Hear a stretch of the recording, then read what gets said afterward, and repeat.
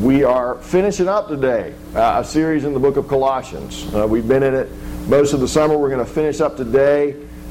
Next week, J.R. Foster, who's the area coordinator for Reformed University Fellowship, our campus ministry, is going to be speaking. And then beginning in September, we're going to be looking at who is Jesus, just a study of the claims and the teachings and the person and work of Jesus Christ. But today, our last week in the book of Colossians, you'll find the text printed in your bulletin, or you can turn there in your Bible to Colossians chapter 4. We're going to be reading Colossians 4 beginning in verse 2.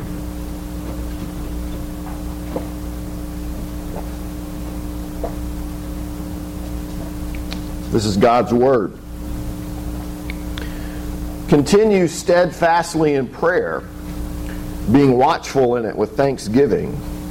At the same time, pray also for us, that God may open to us a door for the Word, to declare the mystery of Christ, on account of which I am in prison, that I may make it clear, which is how I ought to speak. Walk in wisdom toward outsiders, making the best use of the time. Let your speech always be gracious, seasoned with salt, so that you may know how you ought to answer each person. Let me pray for us. Father, I pray right now that you would make my speech clear, and that you would work through it, and that I would be able to clearly explain this text and its application for us. And yet, Father, I know I will fail in some ways at that, and so I pray that you would work now in spite of me, and that your Spirit would indeed be here with us, opening our eyes and our hearts to your word. And we pray it in Jesus' name. Amen. Well, I got a hypothetical situation for you. Let's say you are in your office one day and you've just installed the latest version of Windows. You haven't switched to the dark side yet. You've just installed the latest version of Windows on your computer and you can't get the thing running naturally. And you're trying to figure out what you need to do. And so person after person is coming into your office trying to explain to you or to help you get your computer running, but nobody can figure it out. And nobody can fix it. And so you're just there stuck. Now suppose for whatever reason, and I don't know why this would be the case, but just suppose that for some reason Bill Gates is visiting your company that day. And that Bill Gates is actually standing right outside of your office. And person after person is walking into your office to try to fix your computer, and none of them bothers to stop and ask Bill Gates, the founder of Microsoft, hey, can you come show me how to work this thing? Can you come tell me what's wrong with this computer? Now, don't you think that would be a little odd, a little strange, that nobody would bother to stop and ask Mr. Gates about this computer, that nobody would say, hey, he might know how to do this. We might even ask ourselves, why is everybody just walking by him? You know, is he wearing an Apple shirt today? Is he in disguise? Does he look really grumpy? Well, why is nobody asking Bill Gates how to fix this computer? Why isn't anybody asking him any questions? Now, as I read this text that we're looking at this morning, there was something that stuck in my head, and it's what's here at the end of verse 6. Paul says, let your speech always be gracious, seasoned with salt, so that you may know how you ought to answer each person. Now, who are these people that you ought to answer? Well, up in verse 5, Paul says, walk in wisdom toward outsiders. In other words, Paul is fully expecting there to be believers who are in the faith, and then there are those who aren't believers, and so in that sense they're outside the faith. But Paul fully expects outsiders, people who don't believe, to be asking people who are in the faith questions. He expects this to be normal, that they would be asking questions of those in the faith. And I started asking myself as I was reading this, is anybody asking me any questions? Is anybody asking me any questions about this faith that I profess, about Christianity, about the gospel, about Jesus Christ? Some of us might ask ourselves that question, and we might say, yeah, people do ask me questions about my faith, and we're thankful for that. Many of us might say, though, well, maybe every once in a while, but quite often, nobody really asks me anything about my faith. Why is that? Why don't people ask Christians more questions about their faith? And I think what this text shows us is some character traits we ought to have if people are actually going to ask Christians questions about their faith. And if you're here today and you're not a believer, then maybe you can tell me afterwards how much this rings true. But here are some of the things I think we ought to see cultivated in the life of a believer if we are to have people outside of the faith ask us questions. And the first one is this. Verse 3, Paul says, "At the same time, pray also for us that God may open to us a door for the word to declare the mystery of Christ, on account of which I am imprisoned." All right, the first thing that needs to be true of me if I'm going to see people ask questions about my faith is that I ought to be praying. Paul wants the Colossians to pray that he and that they would have open doors for the gospel, because Paul realizes that without God's work, there are going to be no open doors for the gospel. Because he knows, you know that catechism question we talked about a few minutes ago? He knows that that's true. And that by nature, we're really set against God. And we don't want to hear about God. And he knows that from personal experience, not just from Scripture. He knows it from personal experience because he was that person who was set against God. And he didn't want anything to do with Jesus. And he knows that it took a supernatural act of God for him to believe and to rest in Jesus Christ. He understood that unless God's working in people's hearts, that people are just going to go, I'd really rather not hear that. And so Paul is telling us to pray for open doors and open hearts to receive the Word. I find that quite often I think what we do is we rely simply on ourselves. And we're well-intentioned as believers, and we're looking for opportunities perhaps to share the gospel, but at the end of the day we're not really praying that God would open doors and open hearts. And what we're doing when we live in that way is we're saying, this is about me. I can figure this out. I can make this happen. I can argue with somebody and convince them of the truths of Christianity. And Paul said, look, you need to be praying. This is a God thing. God's got to give you doors. He's got to give you openings to speak the gospel.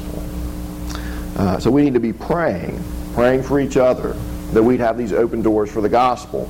But I want to say a second thing about prayer. Look at verse 2. Continue steadfastly in prayer, being watchful in it with thanksgiving. See, not only does a believer need to be praying for the lost, but the believer in Jesus Christ needs to be cultivating a life of prayer in general. I've got a quote from one of my seminary professors on my desk in my office. It says this: "The better you know God, the more certain it is that you will pray to Him."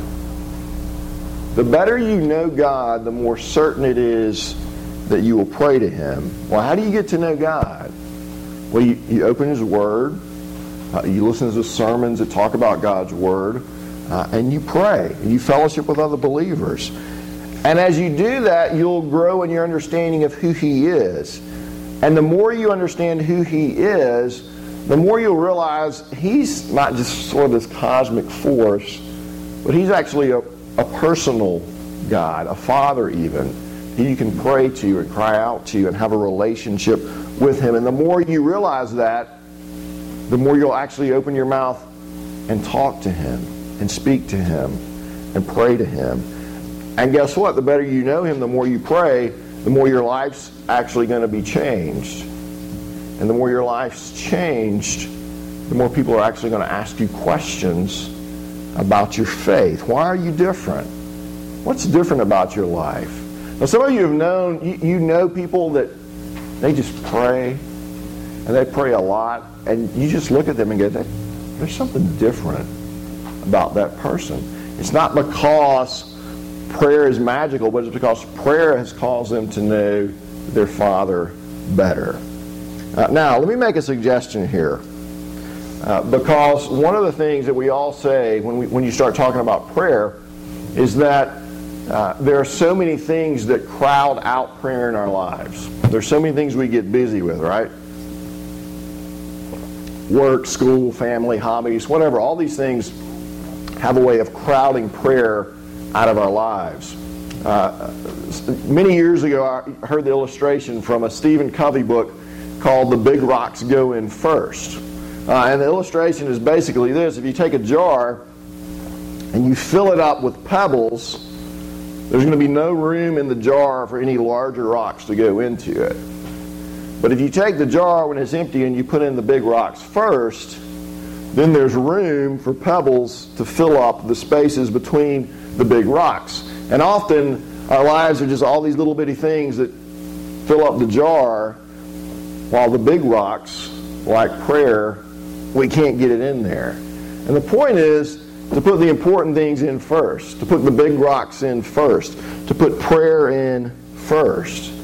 And to simply remember that the next time you sit down to surf the internet for a few minutes or whatever time-wasting thing you like, Angry Birds for half an hour, as you're putting those little rocks in, ask, what about the big rocks? Is there any room for the big rocks? Because one of the things we're saying specifically with prayer, when we don't make that a big rock in our lives, is we're saying, look, the thing that makes my life work, the thing that gives my life significance, are all these pebbles. It's all about me. It's all about what I'm doing. And I'm going to pull this off, and I'm going to make this work. Now, you may not say that. If I went up and asked you what makes the world turn, you're going to say, well, it's God. But in practice, many of us are just filling our lives with the little pebbles. And what's that saying is, I can do this. I can pull this off. At the end of the day, to make life work, it's up to me. And prayer is an acknowledgement. It's you and I saying, it's not up to me. This is God. God's the one who is going to make this work. So the first thing we need to cultivate in our lives is a life of prayer. The second thing we need to cultivate is a life that's lived differently. A life that's lived differently. A couple of years ago, my family and I went to Europe for a couple of weeks. And one day we were in Rome, walking around there, and I saw somebody, and he didn't know that most of you know this, that I'm a graduate of Auburn University, and I saw somebody and I greeted them with the Auburn battle cry, which is War Eagle. Be like, go Tigers or go Dogs. And so I'm standing here in Rome and I say to somebody, War Eagle. And when I said that, the Pope said, bless you, my child, War Eagle. No, that's not what happened. When I said that, the person replied, War Eagle. Now, why did I go up to some random person in Rome in the ruins of the Colosseum and say this? Well, you say because you're psycho. No, but why did I feel comfortable doing this? Well, because they had an Auburn hat on. And I was like, well, that's kind of cool. There's somebody else here in Rome wearing an Auburn hat. They were different. They stuck out because there are not a lot of people running around the ruins of the Colosseum wearing Auburn hats. He was different from the people around him, and it was obvious to me. Now, I'm not suggesting that we all get hats that say Jesus is cool, because that wouldn't be cool, and wear them everywhere. But I do think that one of the reasons, we need to be honest with ourselves, one of the reasons that people don't ask us as Christians questions about our faith is that we don't really look any different from anybody else around us. Not necessarily in our physical appearance, but oftentimes the things that we are chasing and the things that are important to us, they're the same things as they are for non-believers around us. We want personal peace, we want comfort, we want affluence. We want all these nice things, nice trips. All of these things are what we chase. Now, there's not anything wrong with these things in and of themselves. Don't misunderstand me. But when they become the big rocks, when they become the thing that we're really chasing after, instead of chasing after God, when they begin to define us, then we don't look any differently from a person who doesn't have God in their life at all. Our God very often is the God of personal peace and affluence. I want to be comfortable. I want to enjoy myself. I want my kids to be well behaved. I want to make sure that I go to heaven. And so I'm going to baptize my real worship of personal peace and affluence with a little church attendance and hope that everything kind of works out all right in the end. But the truth of the matter is, loving God, loving my neighbor, serving other people, those aren't big rocks in my life at all. The gospel's not a big rock in my life. And so people look at me, they don't see anything different from anybody else. And so there's no reason for them to ask questions. There's got to be something different about a believer if you expect unbelievers to ask you about your life. Number 3, we need to cultivate a life of prayer. We need to cultivate a life that's different. And then third, we need to actually cultivate relationships with people who aren't Christians. We ought to be cultivating relationships with people who aren't Christians. And I think this is especially true in the South, is that there's kind of this huge divide between believing and unbelieving culture. And we just don't mix much at all. We kind of each run our own separate ways. And I understand that there's a part of that just happens. You come to faith in Christ and you're living differently and you're gathered into this community of the church, and so you don't see the same people you once saw earlier in your life. And maybe they're even doing things that you once did and now you're uncomfortable with those things. And so you begin to pull away from them. But look, if a non-Christian is going to ask a Christian, if you're going to be able to give an answer, somebody's got to be asking you questions. And for somebody to ask you questions, you got to actually have a relationship with them, with somebody who doesn't believe. And I think a lot of the barriers we put up are often unnecessary and self-imposed.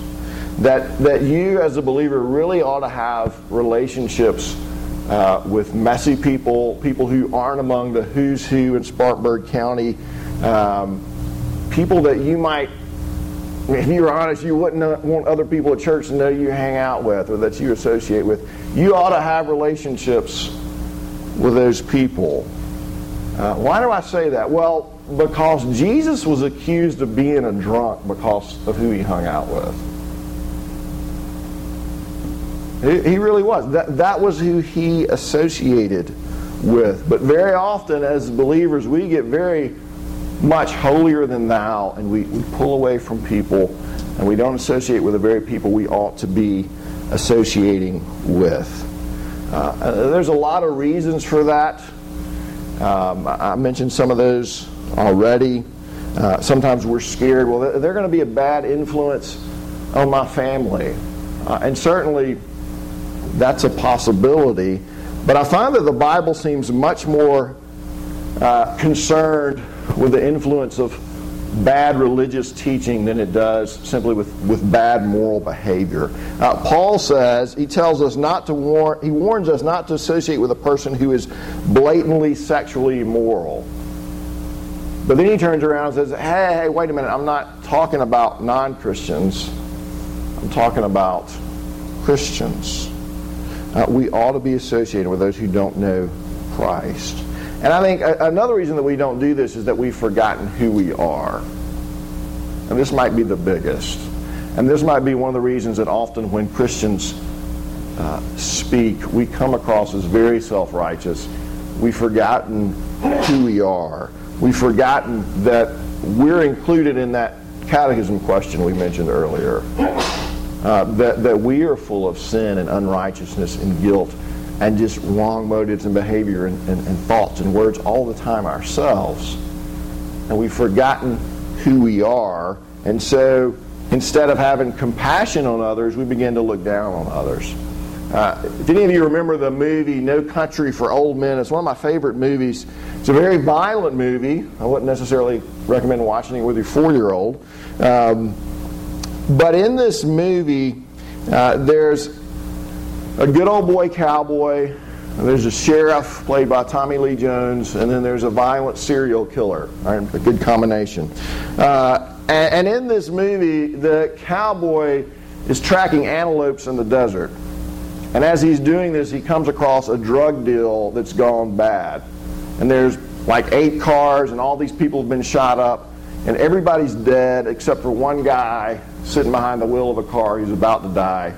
And in the midst of all this, there's $2 million in cash.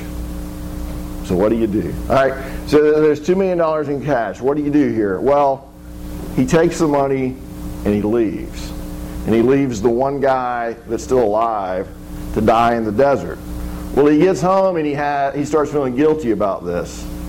And so he goes back just to give that guy a drink of water, even though he knows he's going to die. He goes back to give him a drink of water. While he's there, the people that the money belongs to show up. And they see him leaving with the money, and so they sick this serial killer guy on him, and the whole movie is him being chased by the serial killer and Tommy Lee Jones chasing both of them. And it's just, it's mayhem, and it's an interesting movie. And you watch this movie and you begin to think, there are some seriously messed up people in the world, and I'm going to lock all the doors tonight. I'm not going out anywhere. I want to be at home and safe. But then, at one point in the movie, you begin to realize one of the points that the filmmaker is making is that we're all messed up people. Because at one point in the movie, the killer has just killed somebody, and he's trying to get away, and kind of out of the blue, this car slams into his car, and he's laying there on the ground, and 2 little boys on bikes come up to him. And he asks one of them for their shirt, and he gives him $100 for it. And so he uses his shirt to make a sling for his arm that's been broken in the wreck, and he walks off. And the little boys have no idea what they just dodged. All right, he's surprised he didn't just kill them, but he actually gave them $100. Well, immediately when he leaves the scene, what do the 2 guys start doing? You've seen the movie. They start fighting over the $100. All right, they could be dead right now. You just made $100 for a shirt. Just split it 50-50. And instead they start fighting about who gets to keep the money. And I think the point that's being made is, look, there are messed up people, but we're all messed up people. And the serial killer and the cowboy and the 2 little boys on the bike, they've all got the same DNA flowing through them.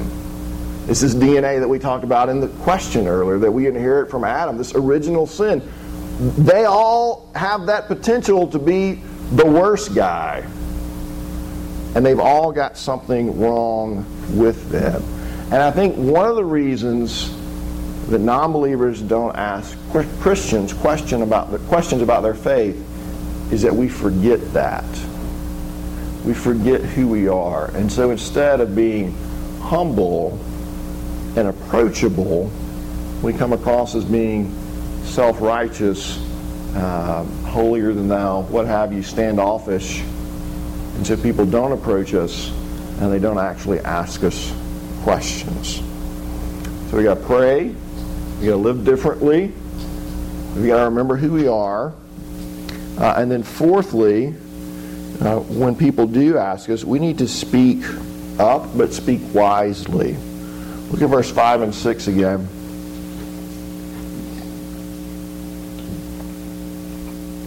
Walk in wisdom toward outsiders, making the best use of the time. Let your speech always be gracious, seasoned with salt, so that you may know how you ought to answer each person. Gracious, but seasoned with salt. Now, you might ask the question, well, is Paul talking about this kind of blatantly evangelistic conversation? Is he talking about just an ordinary conversation you have with somebody? I think the answer is, yeah, he's talking about all that. He assumes that believers are going to be having conversations with unbelievers just in the ordinary course of everyday life. That you're not going to be isolated from them, but you're actually going to be involved with unbelievers, having conversations with them. And then at some point, something's going to provoke them to actually ask you a question. And when we enter into these conversations, we ought to be gracious, we ought to be winsome, and yet we ought to want to be thought-provoking, that our conversation is also seasoned with salt. When we think about evangelism, just sharing our faith with others, I think a lot of times the way the church has looked at this is, I have these moments where, I go out to the shopping mall or whatever, knocking on doors, and I'm trying to share my faith with people, and that's doing evangelism, and then I just have the rest of my life that is completely disconnected from sharing my faith with anyone. And I think what Scripture is calling us to here is not that you're entering into this soul-searching conversation with everybody you meet within 45 seconds of meeting them. Where's the peanut butter? Do you know if you're going to go to heaven when you die tonight? You're trying to turn every little thing into this evangelistic encounter. It's not calling us to that. On the other hand, it's not calling you to this deal where you never speak about your faith. The point, I think, here is to be thoughtful and yet intentional in the conversations that you have with other people. Now, it may be being very blunt and straight with them, but it may also mean that you're just taking a year, 2 years, 5 years talking about baseball or cars or the food channel or whatever. Just having a relationship with another person. And as you're having that relationship, praying, living, looking for those opportunities to talk about Christ. And that takes wisdom, and that takes patience, and that takes a relationship, and there's no magic formula for that. There's no kind of crash course that, hey, just come do this, and then everybody's going to believe you. You'll be batting 1,000. No, it's wisdom, patience, prayer, loving another person, being involved in their lives. And this is tricky because there really are times when we ought to be more confrontational with people, because there very much is a tendency today for people to say, look, you believe what you want to believe, I'll believe what I want to believe, and everything's cool. And there ought to be times where we kind of push back against that and say, you know what, that's not really the case. And there's times where you actually have to say to somebody winsomely yet lovingly, I don't really agree with you there. Let's talk about this some more. And so what some of us need is more boldness to actually speak up and to confront at times. But we also need to relax, and we'll get to this in a minute, and simply enjoy the relationships that God has given us. And to look at people not as evangelistic projects, but as this person made in God's image that I just need to love and to get to know and to pray for and to see what God does with this. And to have some of that pressure taken off of you. This has got to immediately go somewhere. Fifth thing, and there's 2 more here. If we were going to have people ask us questions, is this: the gospel needs to be becoming more important to us than our circumstances. The gospel needs to be becoming more important to us than our circumstances. Now, what's Paul's situation when he's writing this? He's in prison. He's in jail. All right, he's in chains. And what's he thinking about? He's praying for open doors for the gospel. All right, it's not, get me out of here quick now. I mean, he does want to get out, but he's like, look, this is where I am. And so pray for open doors for the gospel. And guys, this is real easy for all of us to get caught up in our circumstances. And life is really hard right now. And I've got this going on and this going on, and I've got this I'm battling against. And when I get all this taken care of, then I'll start thinking about the gospel again. And we lose sight of the fact that often it's the very difficulties that we're going through that God uses to open doors for us to speak about the truth of the gospel. our health is bad, our job situation is bad, the money flow is bad, family situation is bad, work's bad, it's all bad. And yet we forget that God's put us there for His purposes. And then in the midst of all that, we ought to be praying for open doors for the gospel. But it's easy to get sidetracked when life's hard. And yet, it's also easy to get sidetracked when life's good, isn't it? Because everything's going well. I got what I want. My family's comfortable. The money's coming in. I'm enjoying life. And we've forgotten what we're supposed to be about. The gospel's got to be becoming more important to us than our circumstances. Now, I'm not going to repeat all those again. Last thing here. Last thing in all of this. One final thing. There was a man one time who really struggled with sharing his faith with other people. And he just had all this guilt about it. And he was constantly talking to his pastor about it. Help me to figure out how to do this. I'm not good at this. I'm too timid. I'm scared, etc., etc., etc. And finally the pastor said to him, you do understand that God won't love you any less than He does right now if you never share your faith with another person. If you never share your faith with another person, God won't love you any less than He does right now. And it's like a light bulb finally went off for the guy. That the gospel made sense to him. That God didn't love him because he shared his faith, but He had chosen to love him. And He had given him Jesus, and that's how He viewed him, whether he shared his faith or not. And when that light bulb went off, guess what? He suddenly started to share his faith. Not because he had to, not because he was trying to earn points with God or with the church or with other believers, but because he wanted to. Here's a God who loves me so much that He loves me and He gave His Son for me even when I'm scared to death to tell anybody else about it. And yet He still loves me, and He still accepts me. There's an old Puritan who said that for many of us, religion is the means of averting God's displeasure and securing His favor. That's what religion to us. It is a way of averting God's displeasure and securing His favor. In other words, it's just a way we keep God happy. And he said it's often irksome, it's often a pain, but they do not feel easy neglecting it. Alright, religion is a pain, but I feel kind of guilty when I neglect it, so I'm going to keep doing it, and they hope that by it they may obtain forgiveness before they die. I hope that if I keep being religious, keeping my nose clean, then I'll be okay with God, and when I die I'll go to heaven and everything will be cool. And I think that for some of us, sharing our faith is just one more thing that we're supposed to be doing. It's just one more, alright, I checked that off. I'm supposed to be doing that. God's going to like me because I did that. And when we don't do it, we feel guilty that we haven't done it. The same writer said, acceptance with God lies at the foundation of all religion. For there must be an accepted worshiper before there can be acceptable worship.